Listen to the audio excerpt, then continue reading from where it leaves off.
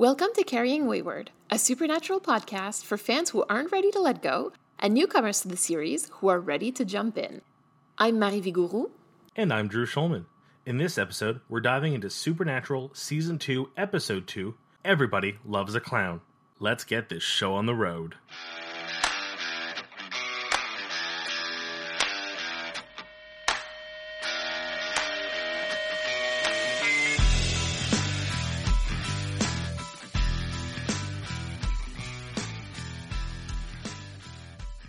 Drew, impressions. This is the first episode I had to watch with the lights on. Oh my god, I know. Isn't it awful? So I don't mind clowns. I can go to a carnival. I can interact with clowns. Growing up, one of my closest friends, her father was a lawyer by day, a clown by night. I loved the man. But creepy clowns are just that much creepier than anything else that's normally creepy. Creepy clowns is one thing, but I don't know. We'll talk about this a little bit later. But this is the one episode where I just cannot watch like the murder scenes. Or I had to watch them with like my hand over my eyes or something. Yeah, I couldn't watch it. It was just so creepy. So creepy. I figured with gorier scenes, I know you're not as comfortable, but these weren't gory. They cut away before anything happened. I know. I wasn't afraid of the actual murder. I was just afraid of the fear that they feel when they see this creepy freaking clown staring at them as they're waking up. But you know what? I do totally get it. Like, I 100% understand where you're coming from. Oh, God, I'm not ready for mannequin monsters. But are you ready for the recap? Yes. Surprisingly, the timer is ready. 2 minutes on the clock. 3, 2, 1, go. We get a lead finally after a very upset Sam at a funeral and Dean being all stoic and brave at a funeral for poor John as they burn his body, which I honestly, very smart move. Please. Like, good call, boys. They finally break into his phone after a few weeks of hanging out at Bobby's and find a voicemail from some woman named Ellen that John has kept. Ooh, who could this be? Let's go looking. We find the dingiest, old, worst-looking bar we've ever seen. They break in, because why wouldn't you?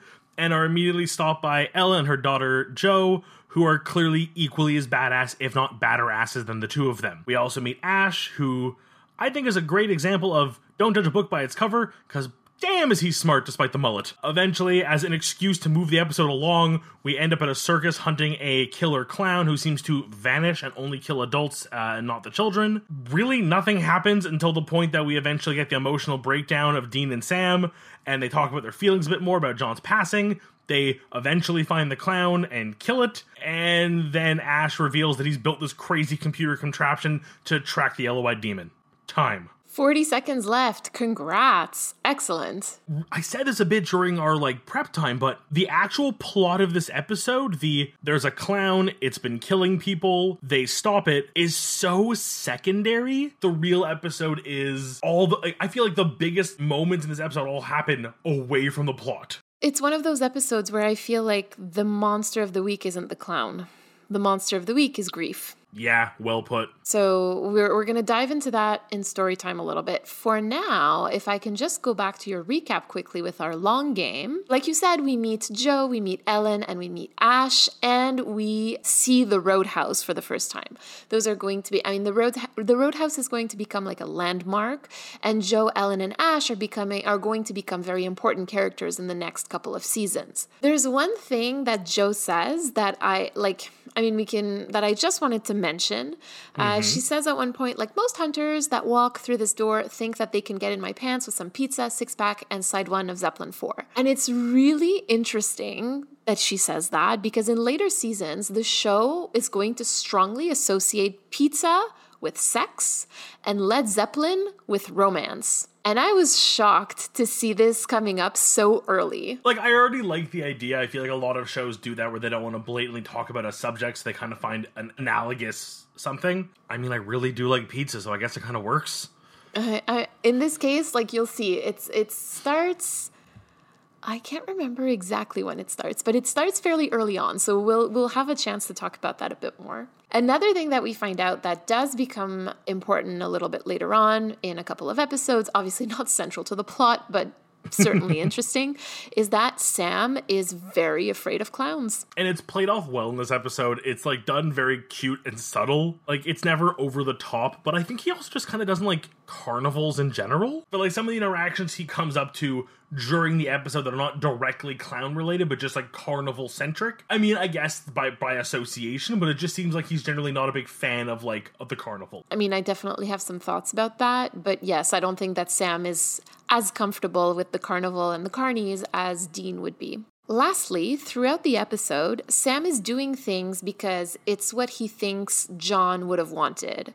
And I want us to keep this in mind, that Sam thinks that honoring a deceased person's wishes is the best way to feel close to them or to keep their memory alive. And that's how Sam copes, I guess, with the loss of someone. Shall we jump into story time? We shall. So as we discussed briefly when we started this episode, the theme, or at the very least, the monster of the week this week, feels more like grief to me than the killer clown. And we're seeing that really through the episode. And I just want to briefly open a parenthesis about carnival and carnies here, because this setting is usually associated with some pretty specific tropes in media and literature. When we're talking about carnival, we're talking about outcasts who don't fit into society and who are rejected by their blood family and basically end up making their own found family with the other carnies. And, you know, the circles are tight-knit, they're very close and closed off to outsiders. And does that remind you of anyone? Definitely a level of found family in the carny tropes, but also in just the way the boys lead their lives. They are very much outcasts who make their own way through life and find their own friends, which I think comes across as such an interesting parallel to dip a little further into the episode when they actually speak to the ringleader of the circus. Yeah. And he kind of tells them, like, just go to school and get out of here. Like, we'll talk about that more when we get there, but just the idea that they are being seen as too normal for the circus when they have their own story. So just because they don't present themselves as outcasts, he feels that they can get away with it, almost like if you pass as normal, why not just live a normal life versus embracing who you really are on the inside and being what you want to be.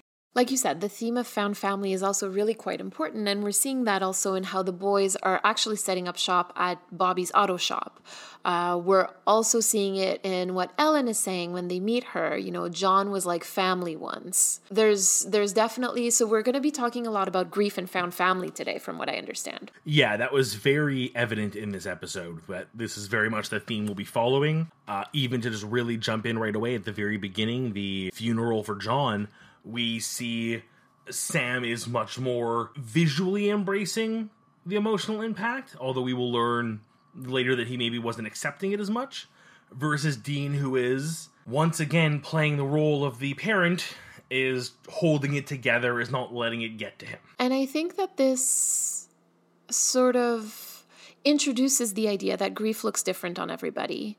As we learn at the end of the episode, we shouldn't judge the way that somebody grieves just because it's not outwardly or because it doesn't look like what we think it should look like.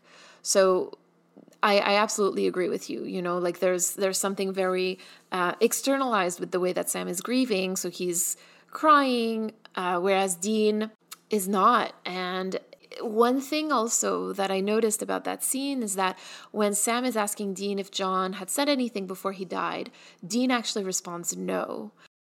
And I feel like the lie is important here, given that we were just talking last week about the importance of truth-telling in family. Yup. I know, right? And to sort of see Dean falling into John's old ways, like so immediately, too. So immediately. It felt like a little bit of a betrayal almost. And if not a betrayal, like definitely a disappointment.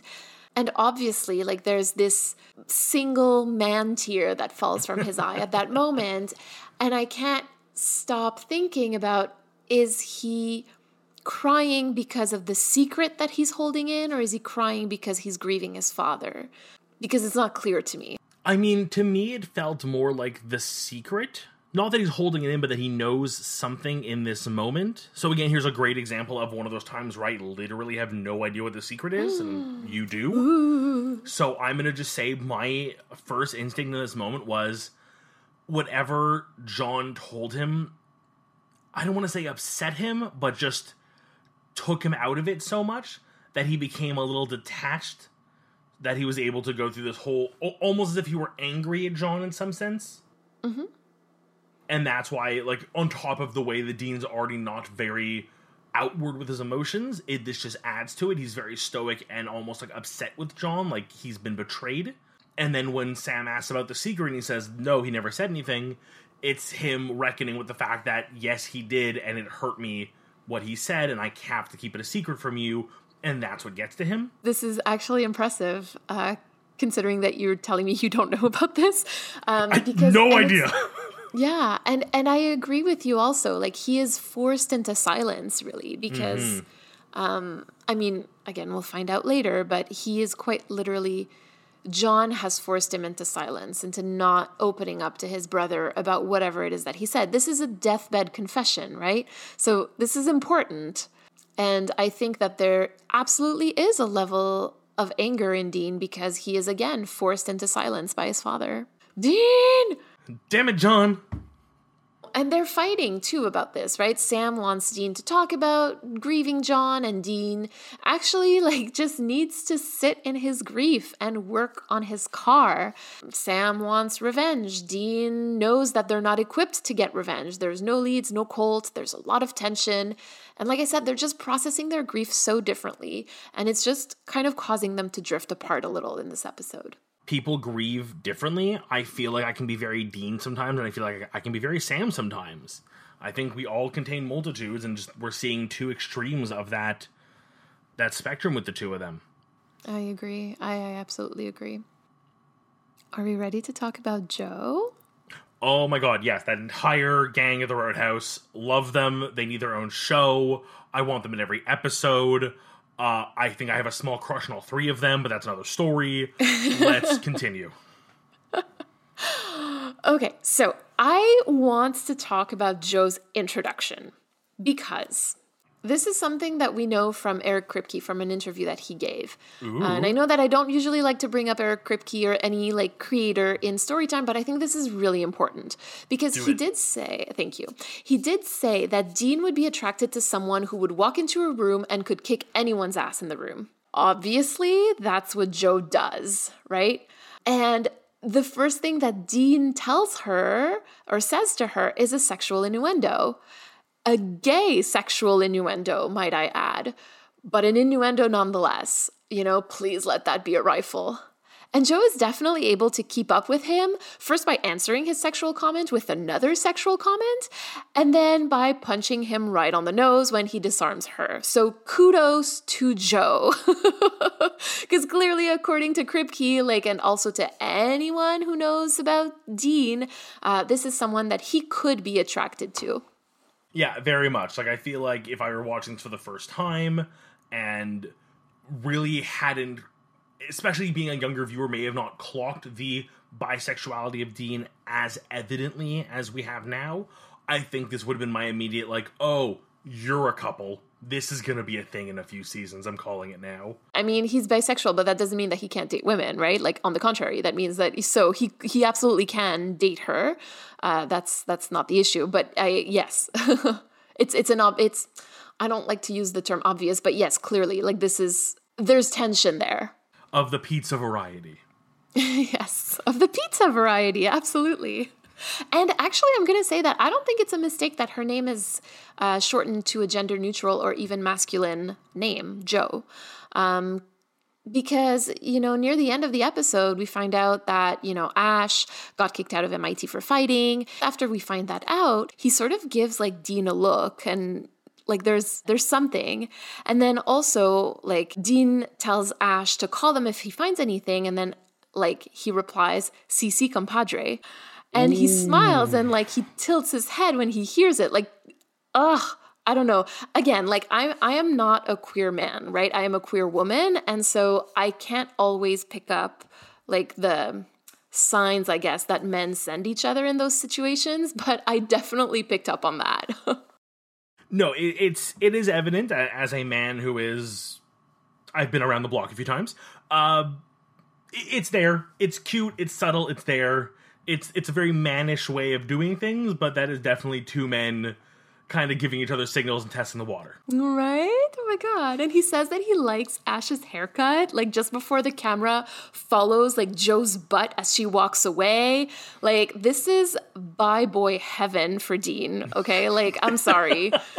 Like, yes. You have two people that you're attracted to of different genders. Like, I would love that. And like, I also find it interesting that like he doesn't actually openly proposition Joe. And I was wondering, why do you think that is? Okay, I have a lot of thoughts about this. This is actually what I wanted to bring up. Okay, I'm listening. I think a major bit of this episode, especially in the interactions he has with Joe, and the first one being you can see him start the line and then stops himself. I think this is very much Dean, for the first time since John's passing, realizing he doesn't need to be the man John thinks I am anymore. He's allowed to be himself. Dean is a bi character. We are not questioning this anymore, but he's had to hide it because he knows he'd be disapproved. It would be seen disapprovingly by John. Suddenly, the figure who's been looming over him this entire time, kind of acting as the, the wagging finger of a parent being like, you can't be bi, you have to be a manly man who sleeps with women. He suddenly doesn't have to be that. Yeah. And this is the first time, and again, it's pretty soon after. I mean, what has it been, 2 weeks since the funeral, I think, at this point? Something like that, I think. And they've pretty much been cooped up at Bobby's this entire time, him underneath a car for the entirety of those 2 weeks. Yeah. He's now interacting with a woman who, like you said, by all cosmic signs, should be his perfect match. And he just sort of has a moment where he's allowed to go, I don't have to give you the cheesy pickup line. I don't have to put on an act. I don't have to play beer-swilling dude in bar who hits on every woman. The pizza six-pack and side one of Zeppelin 4. Yeah. Not to say that he wouldn't love those things. Exactly. And he does love those things, but he just... Yeah, that's so true. It's interesting because I was so close to that realization in my notes. Like, I wrote actually that he feels that he can drop the macho act around women and so I feel, but I think that you're explaining it much more, just from a place of more. But something else too, it goes with it, is just his promiscuity in general. You realize that he's probably slept with so many women just to sort of help push that narrative, to make sure that other men knew he was a manly man who sleeps with pretty girls. And again, suddenly that is no longer something he has to worry about questioning. He doesn't feel the need to have to, either A, make the move, get turned down and go, I almost had her, or another notch on my belt. He really can stop this act of being this promiscuous, flirty guy when he doesn't feel like he needs to be. He still has every right to be that guy, and I am sure with 14 seasons ahead of us, it will happen again. I don't doubt it. But I think in this moment, he realizes that there's no one to put the show on for. This is super interesting. I actually really appreciate your comments. And I still find it interesting because a little bit later, he gets super uncomfortable when they're asking Mr. Cooper for work. And he ends up saying something like, well, Sam has a thing for the bearded lady. And then the face that Sam gives him is one that we'll see again and again on the show, where he's like, why do you have to be like that? He's just so fed up with him.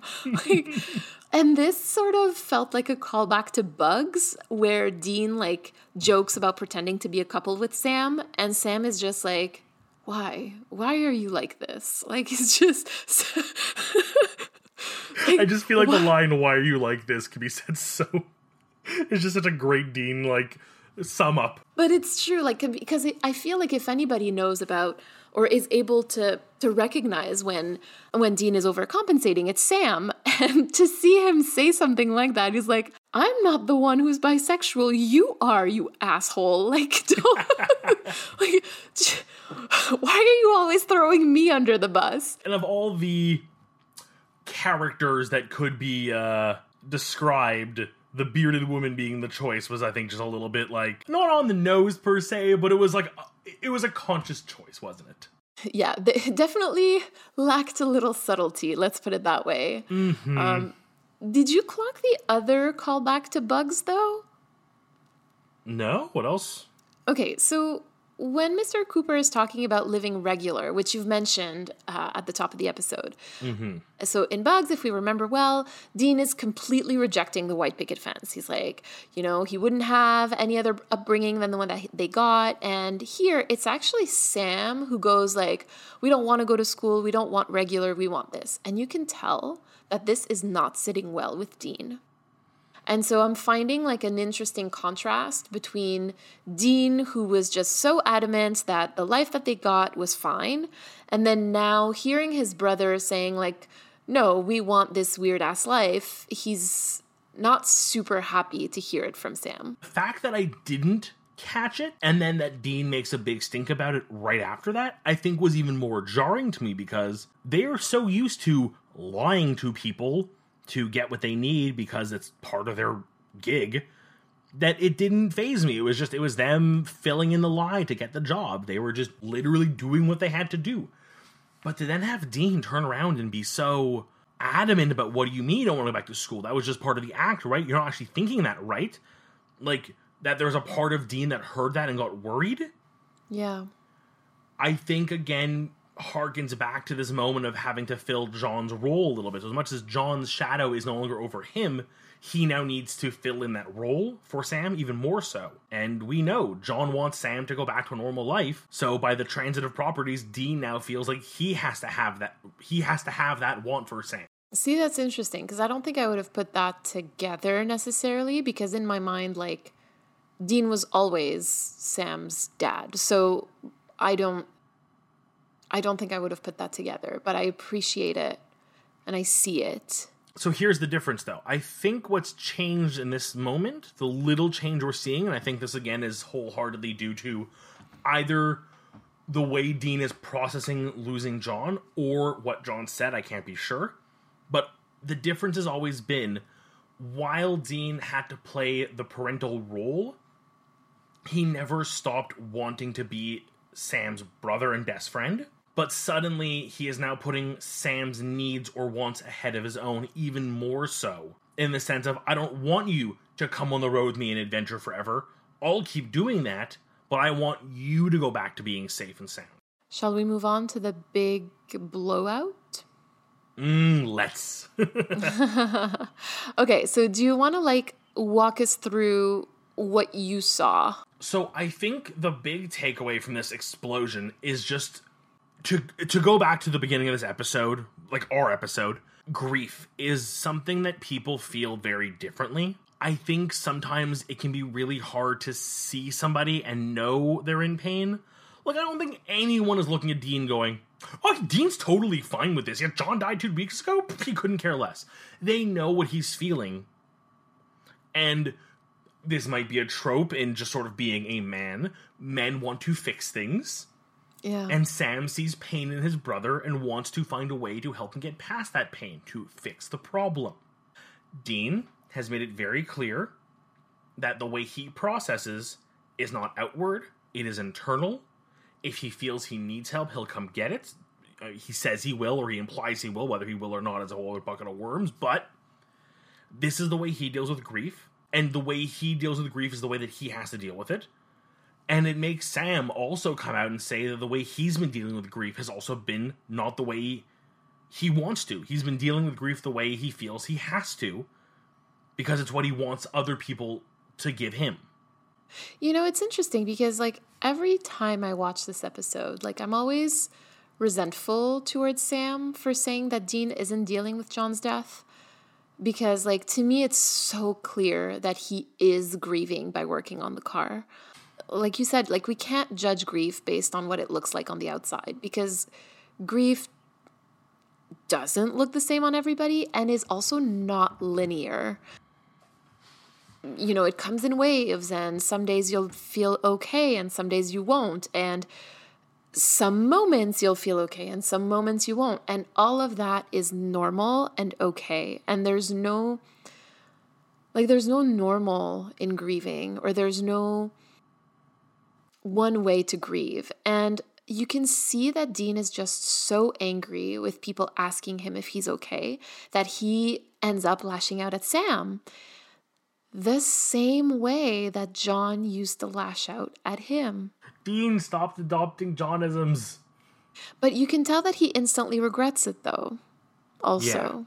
Yeah. And so I think that that's important because, again, like Dean has only had John and TV as models, as role models. And so he got annoyed with people, and so he lashed out at the person closest to him. That's what John used to do, and now he did it with Sam. And he regrets it. And so hopefully he can identify that and, you know, maybe not lash out at Sam next time. Hopefully this is a growing moment for both of them. It's one of those rare moments that I asked for way back when in a Crossroads deal of letting them deal with their emotions. And yeah, I mean, they are at least dealing with them in some sense. They've taken some time away to work on the car. They're taking on a smaller case just to kind of get back to normal, which I think is a coping mechanism, but at least it's gotten them to a point where they can discuss things. And, you know, Sam has his realization that he's not doing this, that the air quotes, doing what John would have wanted isn't helping in any way. And then he has to find his own way to deal with it and learn and grow. And ultimately they all come away from this episode a little better, even while still grieving, which I think is important as well. Absolutely agreed. And like you said, they end up patching it up, right? Yeah. Before the end of the episode. And Sam recognizes his own issues with his dad, and he's finally focusing inward instead of focusing on Dean, because that was also the thing, right? Sam, I feel, was really distracting himself. So Dean was very openly distracting himself with the car, and Sam, I think, was distracting himself with Dean. You said that Sam was trying to fix Dean while Dean was trying to fix the car. And so I just find that so, like, what a circle, right? And that is like, adorable. I kind of love that. Yeah, so he finally starts focusing inward a little bit, and Dean takes a crowbar to the car and actually externalizes his feelings. I can relate. There may or may not be a video footage of me destroying a couch after needing to grieve for myself, so... And I may or may not have set that to a wrecking ball by Miley Cyrus. It was an interesting time. So I feel like, you know, we've come full circle from the beginning of the episode where the boys have found what they need in order to grieve their father. At the end of the day, you got to learn how to grieve. You got to learn what you can and can't control. And I think they've gotten to a very good point. And I will also commend the show for letting them reach a conclusion without ending grieving. You know, this isn't over. I won't be shocked if next episode has moved on enough that maybe it's a little more in the past. But in this moment, they're not just saying, okay, we're done, we're past grieving. They've just learned how to handle a little bit better and handle each other a bit better. Yeah, exactly. It feels probably a little less raw at the very least. So, yeah, we'll see what happens next episode with that. Shall we hop into critical time? We shall. So, Mary, who was our writer for this episode? So, the writer for this episode is actually John Shiban, who has given us episodes in season 1 like Skin, Hookman, Scarecrow, The Benders, and Dead Man's Blood. And can't you see it? Yeah, some of my favorite episodes for sure. And yeah, I can see that in both the just the style of the episode. Yeah, there's something definitely there. There's definitely a vibe there.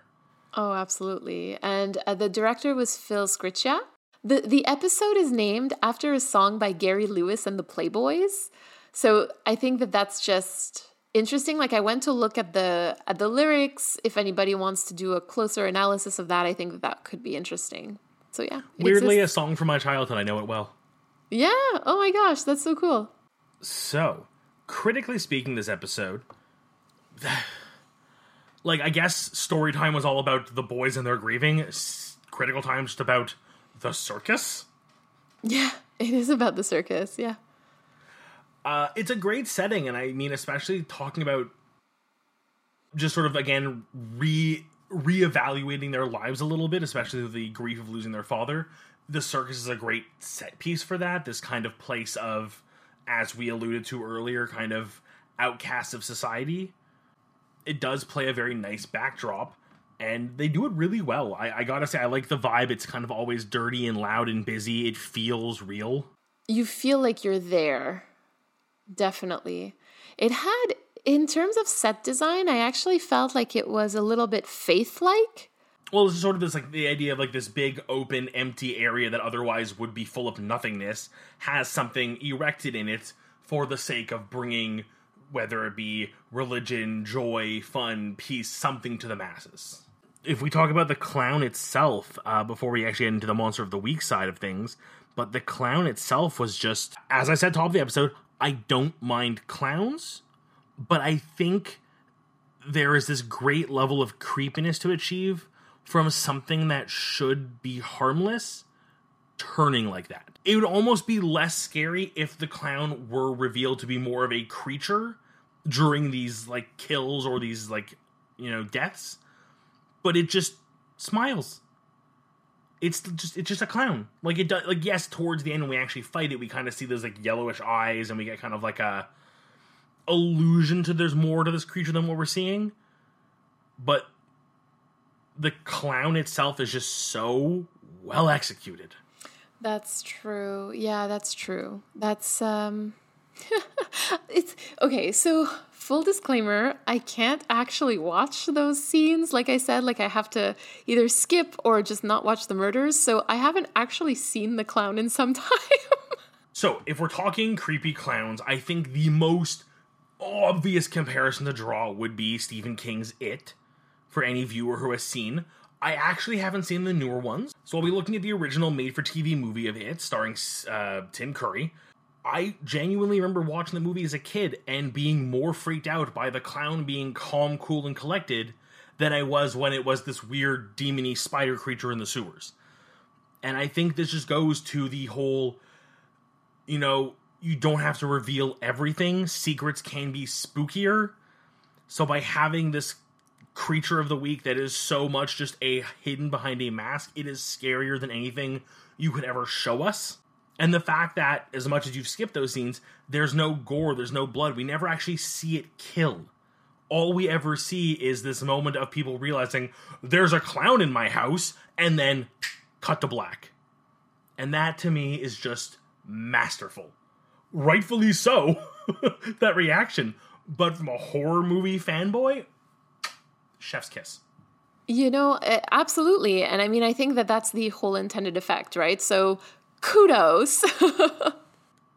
So if I can go a little more Monster of the Week for just a second, I did try to look up a little bit on the Rakshasa. For once, I have been handed a Creature of the Week that I did not know anything about. I usually pride myself, whether it be through video games or a movie or just reading up on the occult, I know these things. This one eluded me completely, and according to the research I did online, eludes a lot of people. There is very little on it. It comes from Hinduism background, and a lot of Indian religion and folklore do talk about it. There's not much to say. Some stories have shown it as evil or as good. The ones where it is evil, it does eat flesh. I did try to look up if there was any kind of history to the bronze being used to kill it. Nothing I could find on that. Also, to point out, and this came from the fun facts on Amazon, so I am stealing this. They specify that you need pure bronze to kill it. Okay. You can't make pure bronze, because bronze is an alloy of two other metals.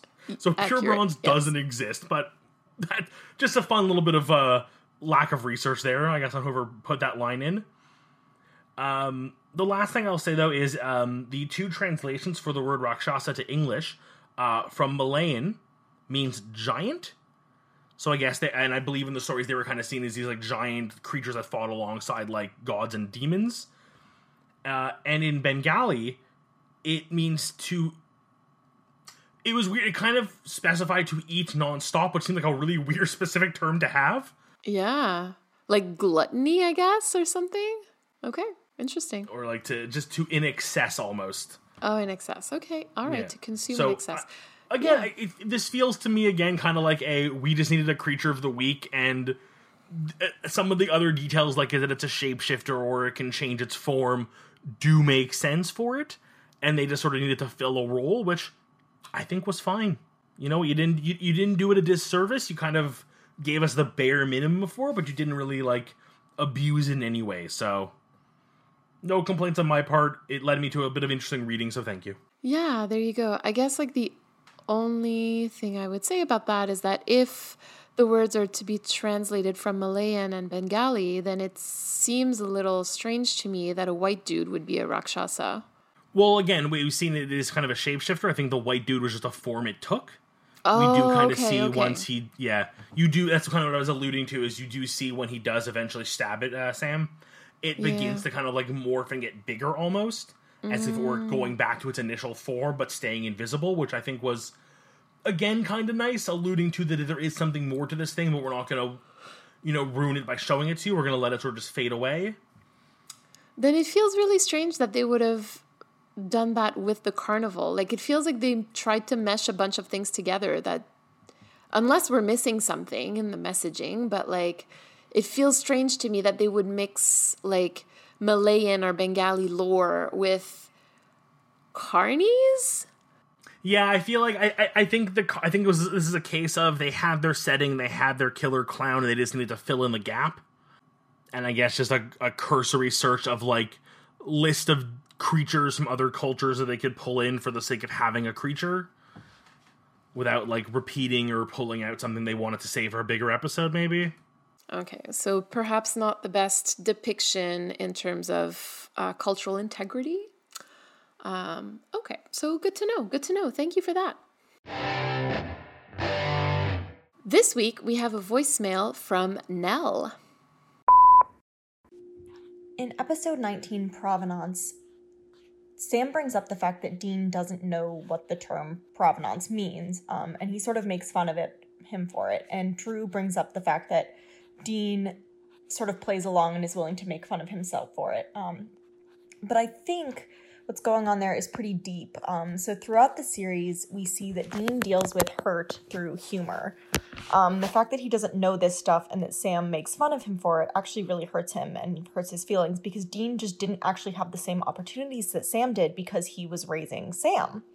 And early on in life, Dean was, as many children are, unfairly labeled as stupid or unmotivated or lazy. He was probably the kid who fell asleep in class regularly or was out of class regularly, not because he didn't care, but because he was raising a child while trying to keep that child from knowing about the darkest parts of the world. So he would miss class because he would have to take care of Sam if Sam was sick, or protect him if there was something bad around. He would also have to probably stay up late and take care of Sam, and we know that he does this, that he's taking care of Sam a lot. So Dean was given this label really, really early on in life, and what he did was what he does frequently throughout the series is internalize that label and decided to own it, because if he's the one making fun of himself, it won't hurt, right? But it absolutely does hurt, and so he grows up feeling very angry that he didn't even have these opportunities and that he didn't have the choice to be smart. He was the dumb one when he just didn't have the opportunity to be smart. And so I think when Sam pokes fun at him for this, it hits right at a really deep personal pain that Dean has, and a personal thing that he feels very inferior about, which is one of the major ways that the boys are really divided in early years of the show, because Sam doesn't actually realize yet just what Dean went through to keep him safe. We start to see a little bit of this emerging in this season, but it's not until later in the show that Sam suddenly sort of starts to figure out, like, oh, Dean had to really do a lot of major legwork to keep me going, and to keep me safe. And so at this point, Sam just hasn't realized that yet. So he pokes fun at something that he thinks is an innocent thing to poke fun at their brothers. But Dean, to him, that just fuels his sort of inferiority complex and his feeling of personal inadequacy, which we can get into all of his sort of savior complexy things and how he thinks that his only use in the world is to keep other people safe. But I just thought it's really interesting that we're seeing this now, that Sam is making fun of Dean for not knowing this term, which the term provenance isn't even very common. I know it because I have an anthropology background, but not many people would know the term provenance, especially not if they haven't had the opportunity to spend time in that sort of world. So I think we're really seeing here some of Dean's greatest insecurities coming to light, and Sam's inability to recognize those insecurities through this show, or through all of this. So I loved your episode. I loved all of your takes on everything. Keep up the hard work. So first off, Nell, thank you so much for taking the time to actually send us a voicemail. As you know, we absolutely adore them. We always feel so special whenever we receive one. So if anybody has any thoughts that they'd like to share with us, you can, of course, feel free to share it in a tweet, but we really do appreciate when we can hear your voice. You know, there's one term that you used in your voicemail that I really connected with, and it's the term labeling. Especially when you say that Dean ends up internalizing and owning the label that's being given to him. In this case, you know, lazy or stupid or unintelligent, unapplied. What happens when you're labeling someone really is that they can end up, like you said, internalizing it. And what that results in is like an erosion of their own identity, their own personhood, to kind of like center more closely around the label that they've been given. And so when teachers label kids as lazy or stupid, what ends up happening is that the kids do end up centering their own definition of themselves around those labels. And you know, I'm thinking about all the listeners and all of the fans of Supernatural who like to think of Dean as having ADHD. And I mean, just thinking about being a kid in the 90s who potentially had ADHD, you know, to be labeled that way, as many of my, especially guy friends were, yeah, these are very real experiences that a lot of people in our generation have experienced, and probably even worse for Dean because he came a few years before us. So I just wanted to say a huge thank you for pointing this out, because it's very true, and we're seeing it in Dean all the time. So thank you. I also just want to say a huge thank you. It was a very great voicemail. And as someone who was not very applied in school myself, I understand that. I was, of my friend group, kind of the least of the intelligent. I was the one who wasn't in the gifted programs or in the advanced programs. You know, I understand what it's like to be not the smartest and have people kind of make that your thing. And it's tough because at some point you kind of just embrace it because it helps you connect to people. You know, it's that self-deprecation. It's, even now as a larger guy, it's easier just to sort of joke around about my tummy. And, you know, I'd love to get into shape and feel better, but it's also part of who I am, and I need to be able to be comfortable with it. And it's not someone else's, you know, target to shoot at. It's my identity. It's who I am and how I identify and what I want to be. And Dean, in this case, we see it. He unfortunately was not given a chance to grow up and gain the education that someone else like Sam was, and it shows.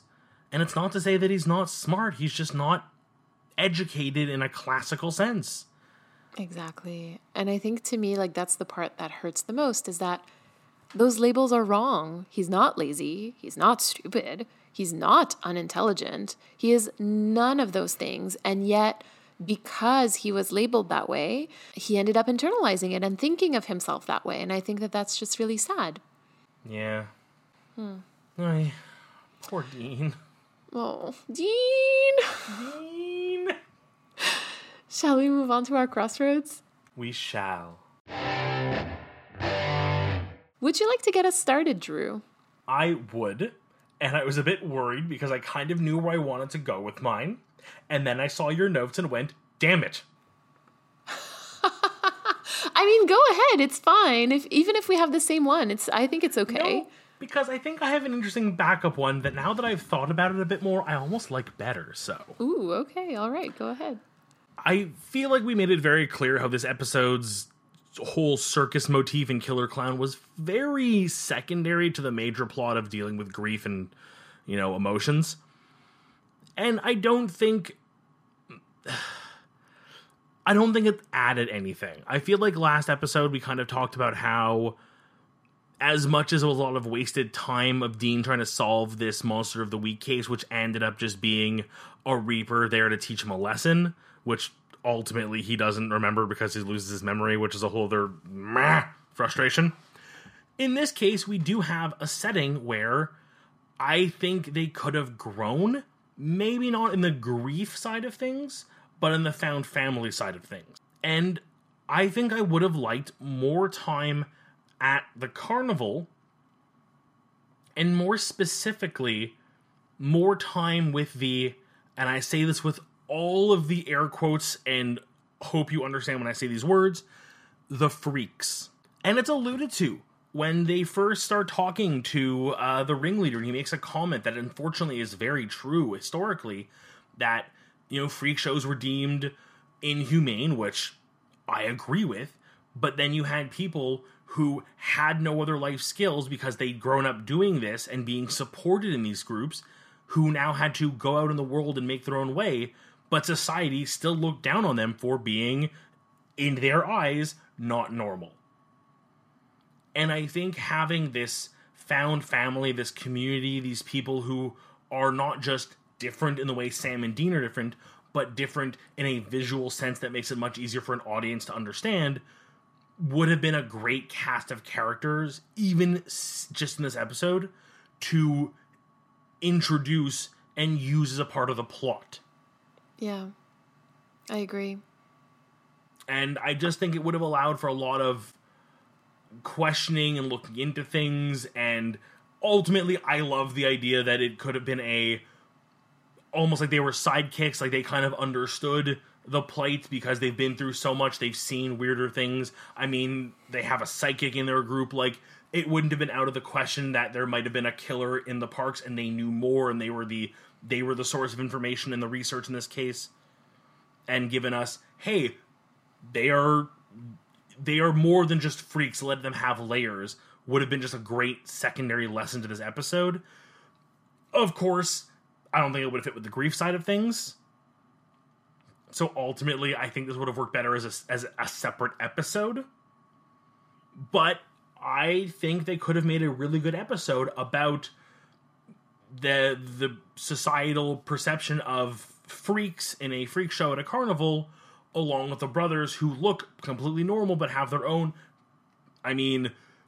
things that they're hiding from other people that they don't feel comfortable sharing and need to find their own ways to becoming acceptable, but maybe not in this episode. So my Crossroads deal, what I would give up, I would give up the very immediate reactions to dealing with John's death and let that simmer over several episodes more, maybe. There's something that you said, actually, so first of all, I absolutely agree, and it's true that my Crossroads is very close to yours.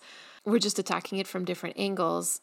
So this idea that we're using the word freak specifically because that's the way that it's been described in the episode, right? Mm-hmm. And I think that the word freak is also going to become very important later on in the next couple of seasons, particularly for Sam. And it was very important to Dean on Skin last season. So clearly, you're right. There's a theme there, the theme of being outcast from society and othered from society. That is very important. And I think, and I agree, I don't think that this was explored as much as it could have. Mm-hmm. Because this episode feels like it's trying to fit in a lot of stuff all at once. And I'm not sure that it worked in that sense. So, I feel like the last episode and this episode suffer from the same issue, which is, for whatever reason, can't break from the tradition of a Monster of the Week episode to explore deeper things. So they cram something in to make it feel like a Monster of the Week episode, rather than, if I can use Buffy as an example, I feel like every time there was a Monster of the Week, it was always used to fit into the story versus just being there while the story was happening. I'm sure there's some off episodes even in Buffy, but I feel like in the fact that it's 2 in a row now of season 2, and I understand this is the first 2 episodes of a season, there's a lot of things to get out of the way, but it feels like you could have maybe found a monster of the week that better suited it, and maybe had saved this carnival and clown and freaks and found family for its own episode. Absolutely agree. And that's exactly my Crossroads deal. Like, I wish that we had removed the carnival altogether, because I'm also not entirely sure how I feel about how much of a caricature they made the carnies. You know, this is not part of like my lived experience, but it just felt very tropey. And so for a show that tries to be as close to reality as possible in the way that they portray people in relationships, like I'm not sure about it. Like, I feel off about it. So wish, remove the carnival so that we can focus on the grief, and keep the carnival for later, where we can actually really explore the theme of feeling othered and feeling like an outcast and found family. I will respond to my own Crossroads, though. Go for it. Because I'm just very contrarian. The monster of the week, I feel, was also a good way to represent grief. And hear me out. It happens at unexpected times. It's invisible most of the time. And it's blind in the sense that it affects everyone equally. That is really well thought out. I had not considered this. So that's why I personally don't have a problem with the monster of the week so much. I have a problem with the setting of the monster of the week. So I think that it was a good monster of the week, not developed enough because we spent so much time on the carnival for no real reason. There was barely any payoff for that. But yeah, I think that the monster of the week works, not in the carnival setting. In this episode anyway. In the larger theme of the series, yes, but not in this episode. No, you're right. I think I would have loved to have seen this same creature explored a little more. And again, they could have then involved a little more of the lore and the reasoning and some expertise. This could have also been a great time to use the resources at their disposal now to kind of help set dress a little bit of, you know, being at the Roadhouse and having people who have other knowledge and, you know, what have you heard, or what are the stories, or, I mean, heck, even if they had gone back to Ellen and Joe and used the Roadhouse as like a weapons cache almost, of being like, oh, rumor has it you can kill it with one of these, and like one of these other hunters had left it here because he knew there was one in the area. Like, build the world a little bit and build them a little bit, because they really are introduced, swept under a rug, and then brought back for the end of the episode. Yeah, it's all very strange. Like, it feels like perhaps there was like some sort of meshing of 2 episodes perhaps in this episode. Like, I don't know. I don't want to speculate about that. I would almost say 3 episodes. Potentially, yeah. But, and yeah, like I think we saw last season there was an episode that was like canned and rewritten to be redone, or they were given preliminarily X number of episodes and one was taken away or one extra one was added kind of thing. And again, that's just the world of production. Things happen, you have to work around them. And if this really was the meshing of 2 episodes, kudos for making ultimately a really good episode all around. Absolutely. I mean, at the end of the day, this is an episode that I enjoyed. I want to be clear about that. The reason why we're able to nitpick is because it was good. Otherwise, we'd be talking about it like we talked about Bugs or the Benders. We'd have a real Carney in studio with us to explain why it was so bad if that was the case. Yeah, exactly. Oh, can we get a Carney on an episode one day? I don't know what for, but now I want a Carney on the show. Oh my God.